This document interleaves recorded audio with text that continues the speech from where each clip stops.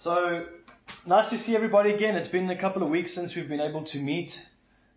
Just pray that everyone's keeping well, keeping smart and savvy, and also, as always, growing nearer and closer to our Lord and Savior Jesus Christ. It's been a very fruitful study going through the book of Exodus. We're now in Exodus 36, and I'm just going to give a slight background and a recap so that we can just come back on par with what we were doing. But tonight's study is going to be called Bezalel, Jesus, and Giving to the Building of the Tabernacle Project. And so we had the Sabbath regulations that Dave dealt with last time, a couple of weeks back.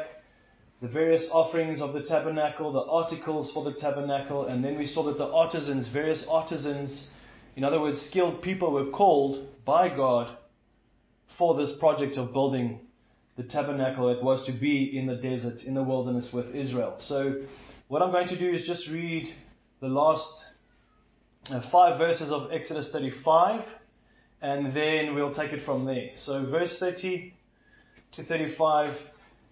And Moses said to the children of Israel, "See, the Lord has called by name Bezalel, the son of Uri, the son of Hur, of the tribe of Judah, and he has filled him with the Spirit of God, in wisdom and understanding, in knowledge and all manner of workmanship, to design artistic works, to work in gold and silver and bronze, in cutting jewels for setting in carving wood, jewels for setting in carving wood, and to work in all manner of artistic workmanship. And he has put in his heart the ability to teach in him, and Oholiab the son of Ahishamach of the tribe of Dan. He has filled him with skill to do all manner of work of the engraver and the designer and the tapestry maker, in blue, purple, and scarlet thread, and fine linen, and of the weaver, those who do every work and those who design artistic works." So the reason why I'm giving this background is because tonight is going to be about Bezalel, about Oholiab, and about these articles or these items and how Israel actually came to give for this project. So I'm assuming everyone is in and around Exodus 35 and 36. So Exodus 36, we're going to deal with verses 1 to 3 as a start. "And Bezalel and Oholiab and every gifted artisan in whom the Lord has put wisdom and understanding, to know how to do all manner of work for the service of the sanctuary, shall do according to all that the Lord has commanded. Then Moses called Bezalel and Oholiab and every gifted artisan in whose heart the Lord had put wisdom, everyone whose heart was stirred to come and do the work. And they received from Moses all the offering which the children of Israel had brought for the work of the service of making the sanctuary. So they continued bringing to him freewill offerings every morning."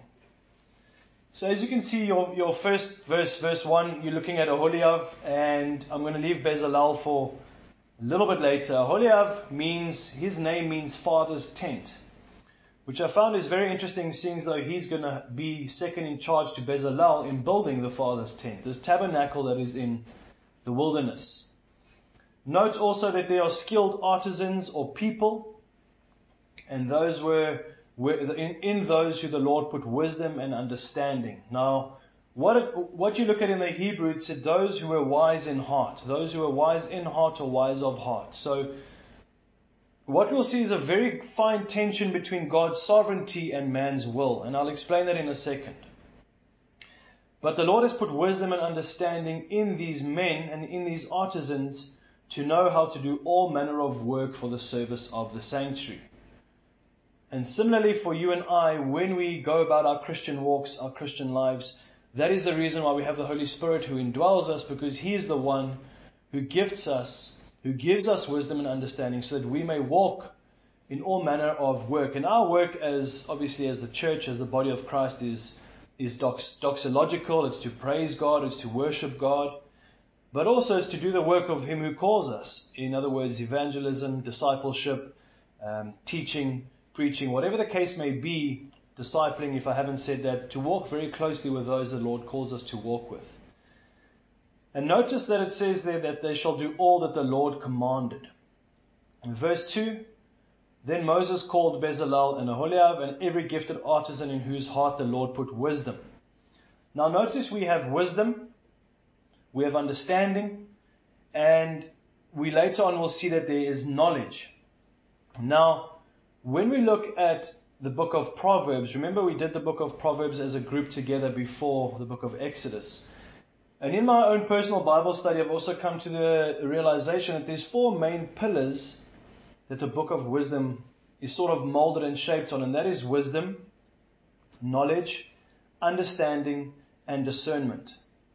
So I'll say those again: wisdom, knowledge, understanding, and discernment. And if we understand those 4 principles, or those 4 pillars, I firmly do believe when it comes to Bible study, to private devotion, to prayer, to discipleship, to teaching and preaching, whatever we may need in the body of Christ, those are really, really important.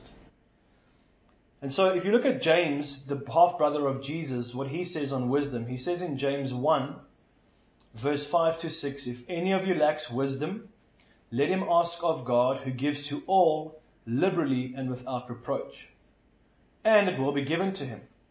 And I was chatting to Kelly this morning and just saying to her, when we come to the Lord and we ask him for wisdom, when we're lacking wisdom, remember that that individual in Christ has had to go to a stage where he does not rely on his own wisdom anymore. In other words, he's become humble, he's become submissive before God, he knows Jesus is his Lord, and therefore he doesn't rely on his own wisdom, but he knows that he lacks the wisdom of God. And that's why we go and ask God liberally. We ask God so that he liberally may give without reproach. And I found that very interesting. Let him ask in faith, verse 6, with no doubting. This is still James chapter 1, verse 6. For he who doubts is like a wave of the sea driven and tossed by the wind. So obviously when we come to the Lord, we don't hesitate.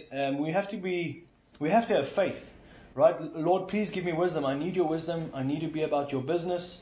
I want to glorify your name. I want to praise your name. And this is what we can see in the hearts of Bezalel and Aholiab as well, and all those artisans. They wanted to do the work of the Father. And so the Father gave them the gift of wisdom, the gift of understanding, the gift of building and artisanship, which is really, really amazing. So Proverbs, when you look at Proverbs chapter 4, verses 5 to 6, David says Solomon recalls what David, his father, was saying to him. And David said to him in no uncertain terms, get wisdom, get understanding. Do not forget nor turn away from the words of my mouth. And Solomon recalls this command almost that his dad gave him. And what a scholar by the name of Warren Wiersbe says, he says, get wisdom suggests to buy wisdom. Because the Hebrew word carries the idea of a commercial transaction. There's a price to pay if you want to know God's truth and obey it. I thought that was really, really interesting. Verse 3 in 36, we then look at, they received from Moses all the offering which the children of Israel had brought for the work of the service of making the sanctuary. So they continued bringing to him free will offerings. Right? So let's quickly look at what free will offerings are. I drew this off of God Questions. It's just easier to just sort of summarize it. I took some of the stuff out just to condense it a bit. So what is a free will offering? The free will offering was a sacrifice regulated by God's standards in the Mosaic law. But it was completely voluntary. So a free will offering is a voluntary offering according to Leviticus 23 and verse 38. In the law, the free will offering was to be of a male bull, sheep or goat with no physical deformities or blemishes, and it was not to have been purchased from a foreigner. Right? So the bull, the goat, the sheep had to be of the flock of Israel. The offering was to include flour mixed with oil and wine. The amounts varied on whether the sacrifice was a lamb, bull, or a ram. And that's in Numbers 15. As with all sacrifices, the free will offering was to be made in a place of God's choosing, not in an area formerly used by other religions or at home. So it's very, very specific. Free will offerings in Old Testament times were very specific. Not in pagan places and not in your own home. The Lord would have given you a destination to make a free will offering. Although it was appropriate to give the sacrifice during formal feast days, it could be given at any time, according to Deuteronomy 16:10. Unlike other offerings governed by stricter rules, the priest could eat the free will offering on the day it was sacrificed or the day after. Right, so whether it was the sacrifice of an animal or donated supplies for a place of worship, the freewill offering was to be given freely as the Lord moved the Israelites' hearts. It was not to be used to gain prestige, according to Amos 4:5, or because of guilt, inducement, or force. Today, right, for us Christians, the freewill offering is the only offering we have. We rely on the sacrifice of Jesus and not the sacrifice of animals for our atonement.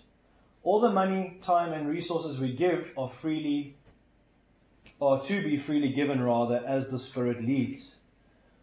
For many, it might be difficult discerning and being obedient to when the Spirit leads. However, God has given us everything we have.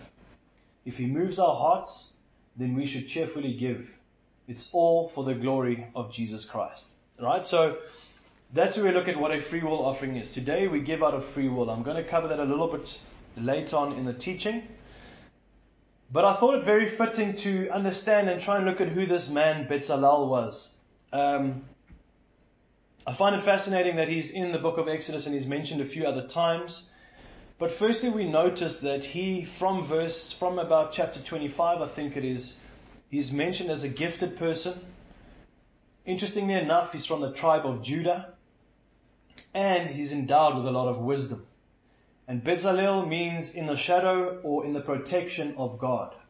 So this man that was chosen, remember in the Hebrew times, your name was very important because it had not everyone's names, but a lot of the biblical names, there was a lot of importance. So for example, Jesus' name in Hebrew is Yeshua, and Yeshua in the Old Testament means the God who saves, right? Salvation by God. So Yeshua is the one who saves.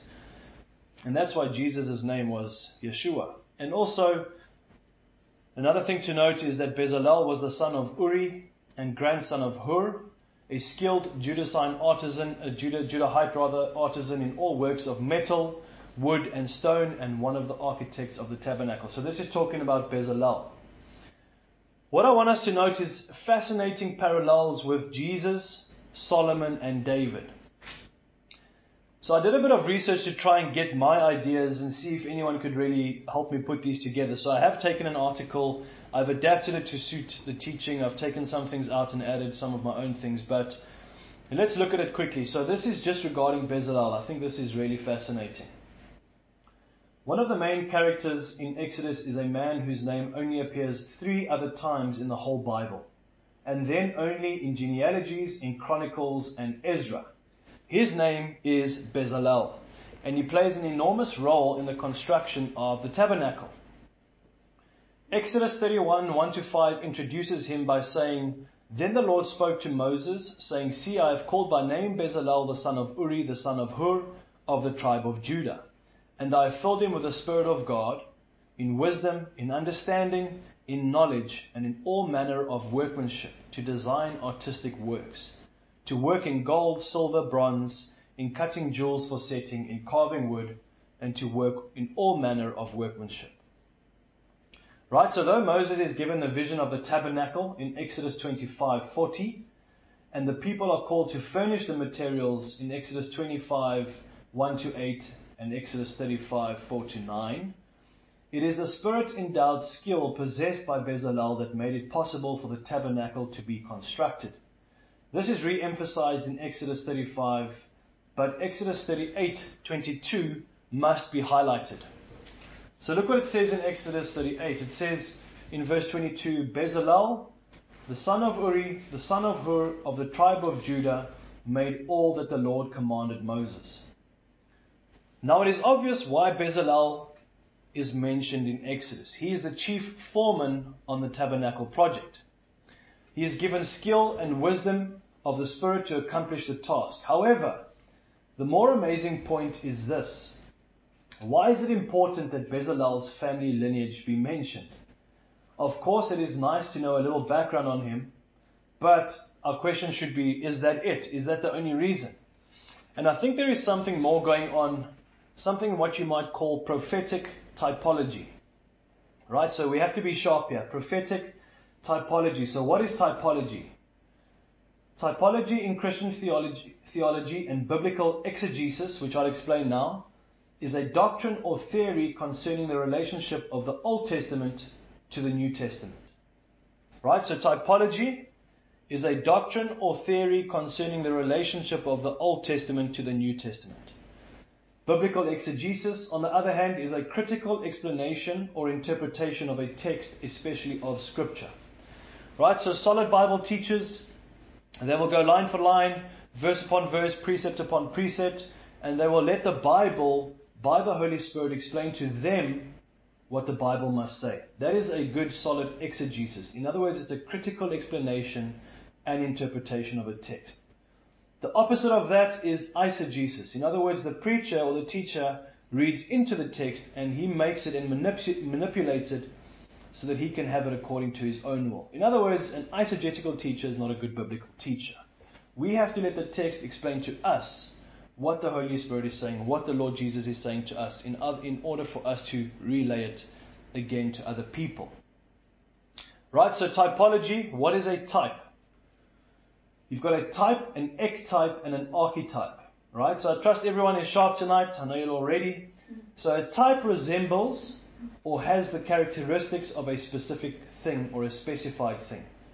An ectype is a copy from an original, an imitation or a reproduction, right? Such as an impression of a seal. And an archetype is a very typical example of a certain person or thing.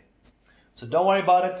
If you're panicking, relax, no worries. It will sort itself out now in the following paragraphs. So can you think of anyone else from the tribe of Judah who obeyed God's law to build a tabernacle? How about the son of David, Solomon? In the history of Israel, it is recorded that God gave David a vision of the temple, and that David passed on this architectural plan to Solomon in 1 Chronicles 28. Moreover, like Bezalel, Yahweh gave Solomon unsurpassed wisdom in order to construct the first temple. And you can go read more on that in 1 Kings chapter 3 and 10 and forward. And again, James 1:5 talking about wisdom in asking the Lord for wisdom. So in a very real way, Solomon with his spirit-endowed wisdom was a greater Bezalel. So Bezalel was the type, Solomon the ectype. Or to say it another way, a greater installment of the temple builder par excellence was still to come. In the New Testament, we find that the temple building typology of Bezalel and Solomon is picked up and completed in Jesus Christ. Right? So this is where it gets fascinating. Jesus, who is known as the son of David in Matthew 1:1, which reads the book of the genealogy of Jesus Christ, the son of David, the son of Abraham. And Jesus was a son of Judah. In other words, he came from the tribe of Judah. You'll see the genealogy in Matthew 1 again. Is the one who perfectly obeyed and fulfilled the law of Moses. Matthew 5:17. Moreover, as Matthew describes something greater than Solomon is here. Moreover, let me just read that again in its tense. Moreover, as Matthew describes, something greater than Solomon is here. And that's in Matthew 12:42. Then in Matthew 16:18, Jesus himself says that he is building a church. One that will never be destroyed by death, sin, or Satan. He alludes to the rock, right, which could conjure up pictures of the Temple Mount. And the Lord Jesus says that he is going to build and establish his temple, his church, on Peter's confession that he is the Christ, the Son of the living God. Thus, in his death, Jesus becomes the cornerstone of a new temple. Indeed, Paul uses temple imagery to describe what Jesus is doing by the Spirit.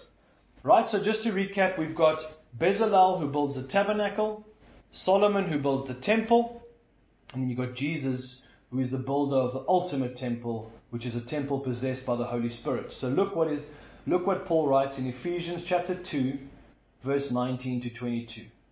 Now therefore you are no longer strangers and foreigners, but fellow citizens with the saints and members of the household of God,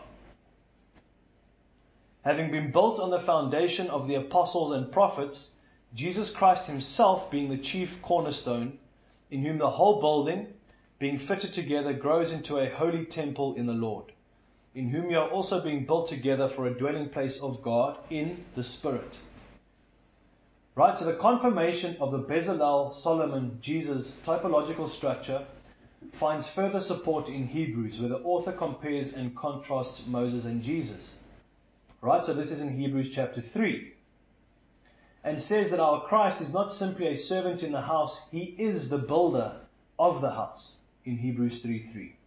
Accordingly, He deserves greater glory, more glory than Moses, and by extension Bezalel, who constructed a tent in the desert.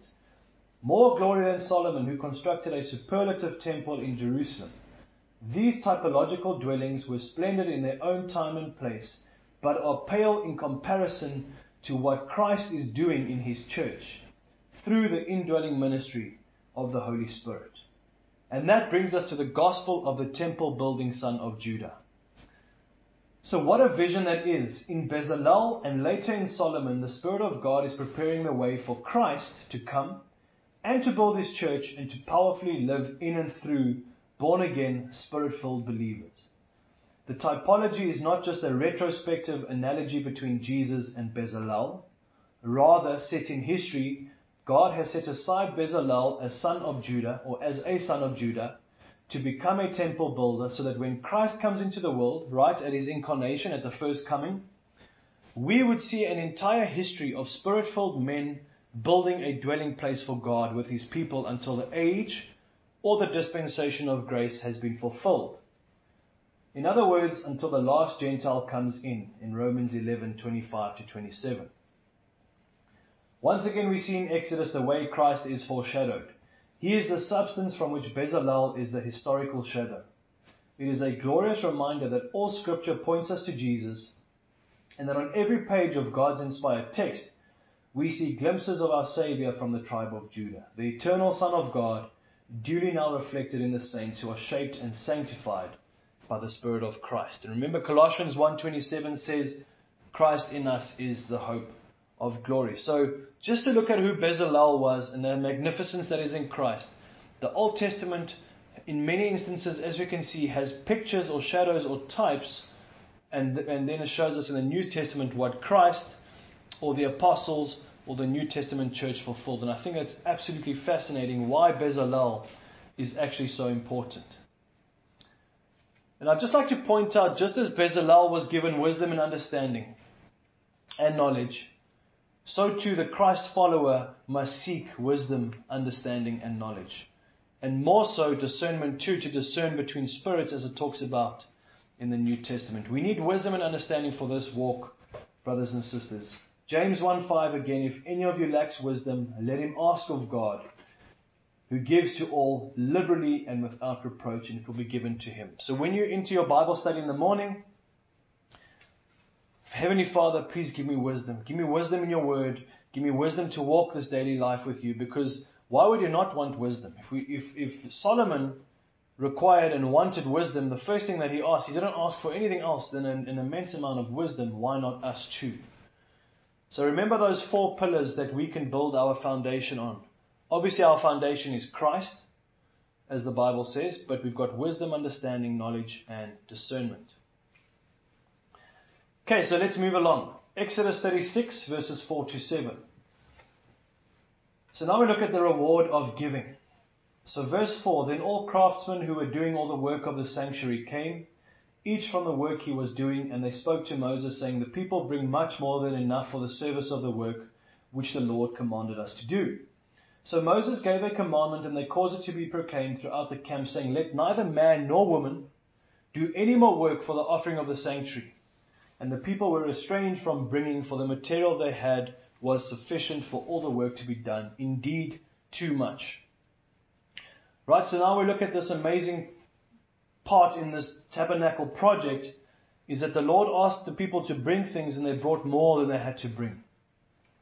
And the cross-reference we can look at here is Exodus 35, 1-4. And Moses spoke to all the congregation of the children of Israel, saying, this is the thing which the Lord commanded, saying, take from among you an offering to the Lord.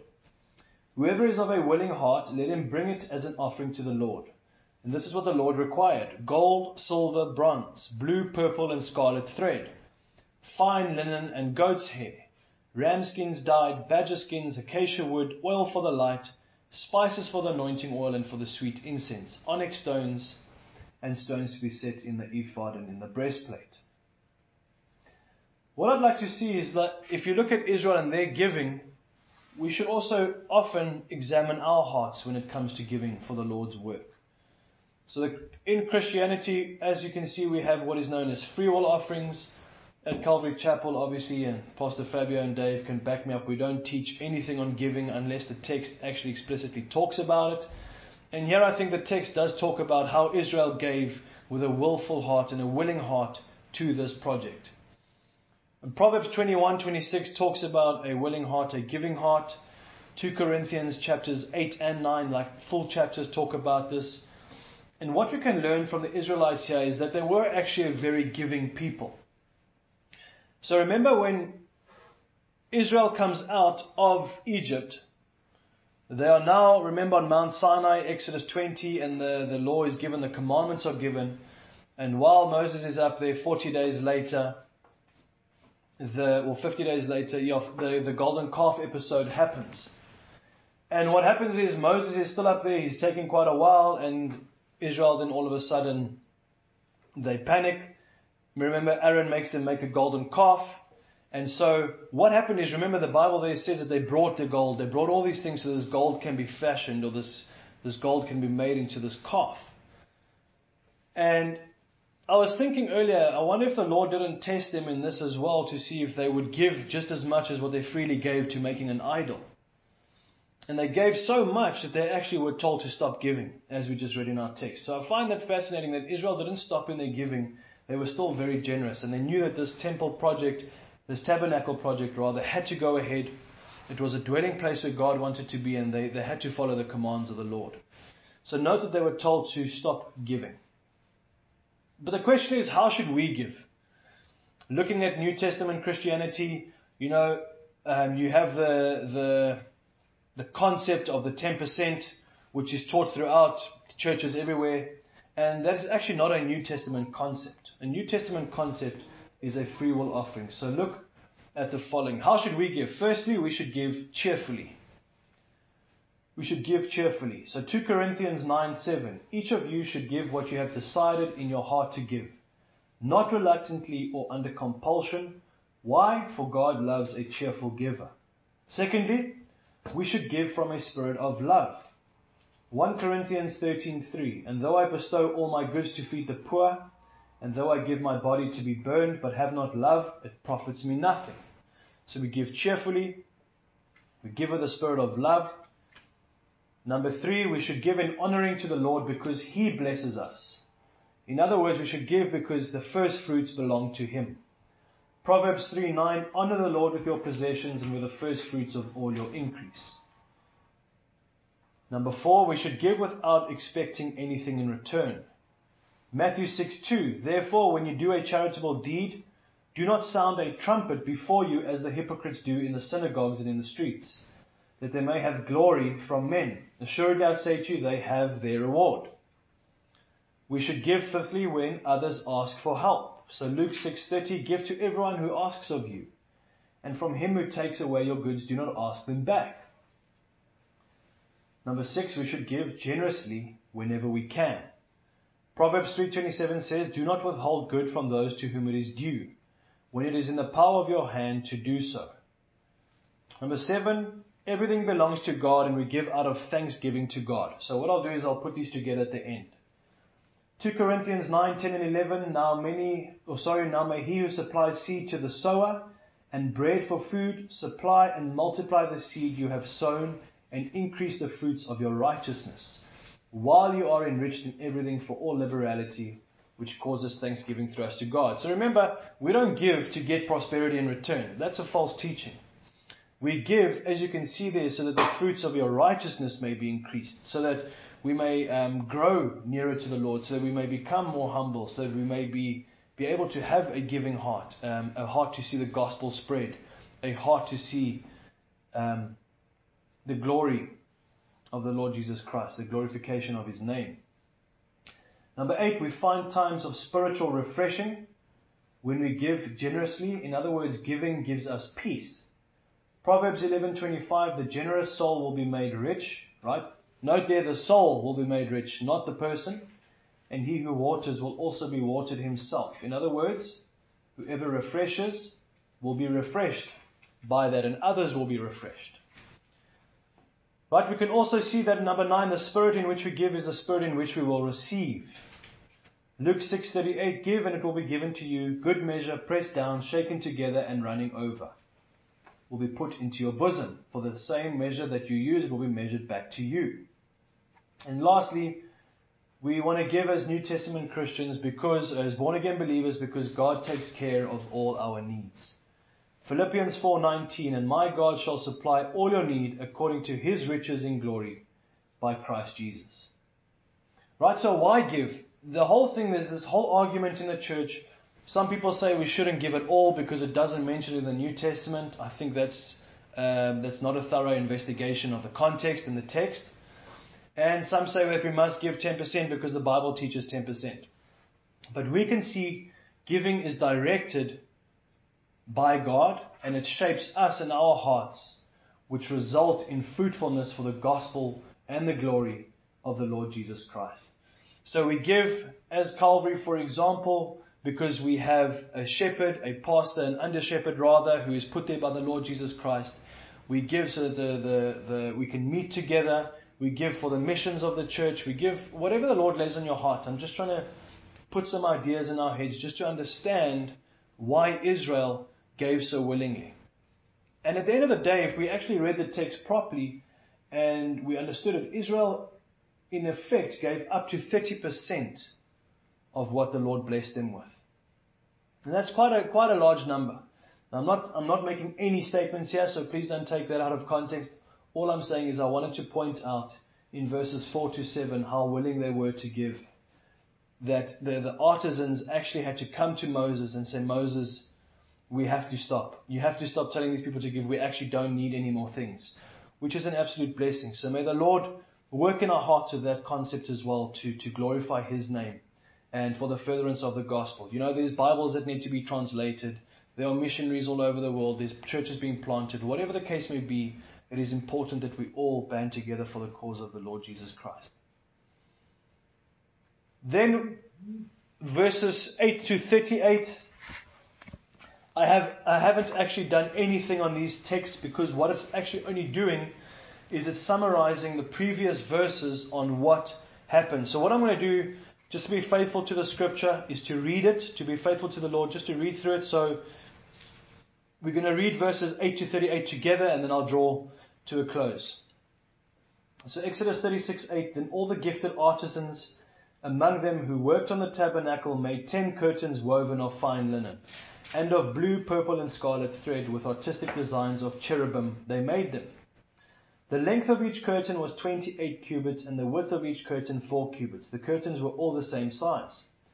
And he coupled 5 curtains to one another. So every time you see here, he is talking about Bezalel. Bezalel is the one who was given them. He was the overseer, the foreman of this whole project. He coupled 5 curtains, verse 10, to one another, and other 5 curtains he coupled to one another. 11, he made loops of blue yarn on the edge of the curtain on the selvage of one set. Likewise he did on the outer edge of the other curtain of the second set. 50 loops he made on one curtain, and 50 loops he made on the edge of the curtain on the end of the second set. The loops held one curtain to another. And he made 50 clasps of gold. So remember, we're always looking back here. I understand when reading this, we're like, this is absolutely pointless. However, remember the Bible says that all scripture is God-breathed. All scripture is breathed out by God. And so we need to understand it's there for a reason. And the reason I believe is that it's looking back at all the commands that were made by God for this, and Moses condensed it nicely for us. So let's go to verse 14. We'll read from there. He made curtains of goat's hair for the tent over the tabernacle. He made 11 curtains. The length of each curtain was 30 cubits, and the width of each curtain 4 cubits. The 11 curtains were the same size. He coupled 5 curtains by themselves and 6 curtains by themselves, and he made 50 loops on the edge of the curtain. That is the utmost set on one, and 50 loops he made on the edge of the curtain of the second set. He also made 50 bronze clasps to couple the tent together that it might be one. Then he made a covering for the tent of ram skins dyed red, and a covering of badger skins above that. So it's also making a testimony and looking to all these items that were required and brought by the Israelites, and now it's just showing us where these items were used. Verse 20, for the tabernacle he made boards of acacia wood, standing upright. The length of each board was 10 cubits, and the width of each board 1.5 cubits. Each board had 2 tenons for binding one to another. Thus he made for all the boards of the tabernacle. And he made boards of the tabernacle, 20 boards for the south side, 40 sockets of silver he made to go under the 20 boards, 2 sockets under each of the boards for its 2 tenons. And for the other side of the tabernacle, the north side, he made 20 boards, and then 40 sockets of silver, 2 sockets under each of the boards. Remember, looking back to all the commands commanded by God, for the west side of the tabernacle he made 6 boards. He also made 2 boards for the 2 back boards, or rather back corners of the tabernacle. And they were coupled at the bottom and coupled together at the top by 1 ring. Thus he made both of them for the 2 corners. So there were 8 boards and their sockets, 16 sockets of silver, 2 sockets under each of the boards. And he made bars of acacia wood, 5 for the boards on the one side of the tabernacle, 5 bars for the boards on the other side of the tabernacle.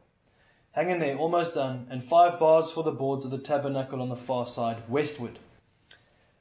And he made the middle bar to pass through the boards from one end to the other. He overlaid the boards with gold, made their rings of gold to be holders for the bars, and overlaid the bars with gold. So you can see there's a lot of those items being used, and the gold was overlaying many of these items.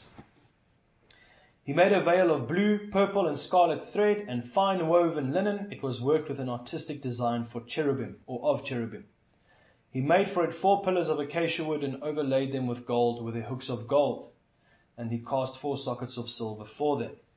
He also made a screen for the tabernacle door of blue, purple, and scarlet thread, and fine woven linen made by a weaver, and its 5 pillars with their hooks, and he overlaid their capitals and their rings with gold, but the 5 sockets were bronze. What I want us to see in closing is the following. God equips. Firstly, God equips. He called, as we can see in verses 1 to 3, he put in the artisans the gift of wisdom, the gift of understanding, and when you're called, God prepares the heart of the willing. So we can see there God's sovereignty in God's calling, in God's equipping, but we can also see that that step has to be made by the heart to be willing to carry out and to continue. So for example, God puts it in our hearts to spread the gospel to someone. Now, I might still want to spread the gospel to that person, but I'll sit in the car and battle with myself whether I'm going to spread the gospel or not spread the gospel. But you have to get out and go and do it, and that's where God prepares the heart of the willing. You have to be willing to go and do it. We can all have that want, but are we willing to go and do it and take it further? And notice in this chapter how God calls them to service, and they obey. Right? So God calls them to service, they obey. So if God prepares them, if He makes their hearts willing, He calls them to service, they still have to be obedient to the calling. They could have sat there and said, you know what, I can feel this calling on my heart, but I just don't know what to do. That's not what is happening in this context. The context is telling us God equips, He prepares, and He needs and He wants and desires obedience from us. And He freely gives the wisdom, and He freely gives the understanding and knowledge, and thereby we get the discernment. And in the same way that we have the discernment with the Lord, Bezalel was given that craftsmanship, that workmanship, so that he could complete the project. So therefore, we all need to be equipped as the body of Christ, as true born-again believers, to preach the gospel and to disciple people. The Great Commission is Matthew 28, verse 19 to 20. We all know this, but may it always and every day take root in our hearts that we need to go. I think many times we ask way too many questions, and we sit and we struggle with the Lord, and we don't know what's going on. The Bible says in Matthew 28, verse 19, the first word is go. Go therefore and make disciples. So just go, and if you step wrong and you're in the Lord, He will direct our paths. He will show us where we are going wrong. So go therefore and make disciples of all nations, baptizing them in the name of the Father and the Son and of the Holy Spirit, and teaching them all these things that I have taught you, says the Lord Jesus. And lo, I'll be with you to the very ends of the age. And what we also learned is that giving is not also just of money, but giving is also of time and of our resources.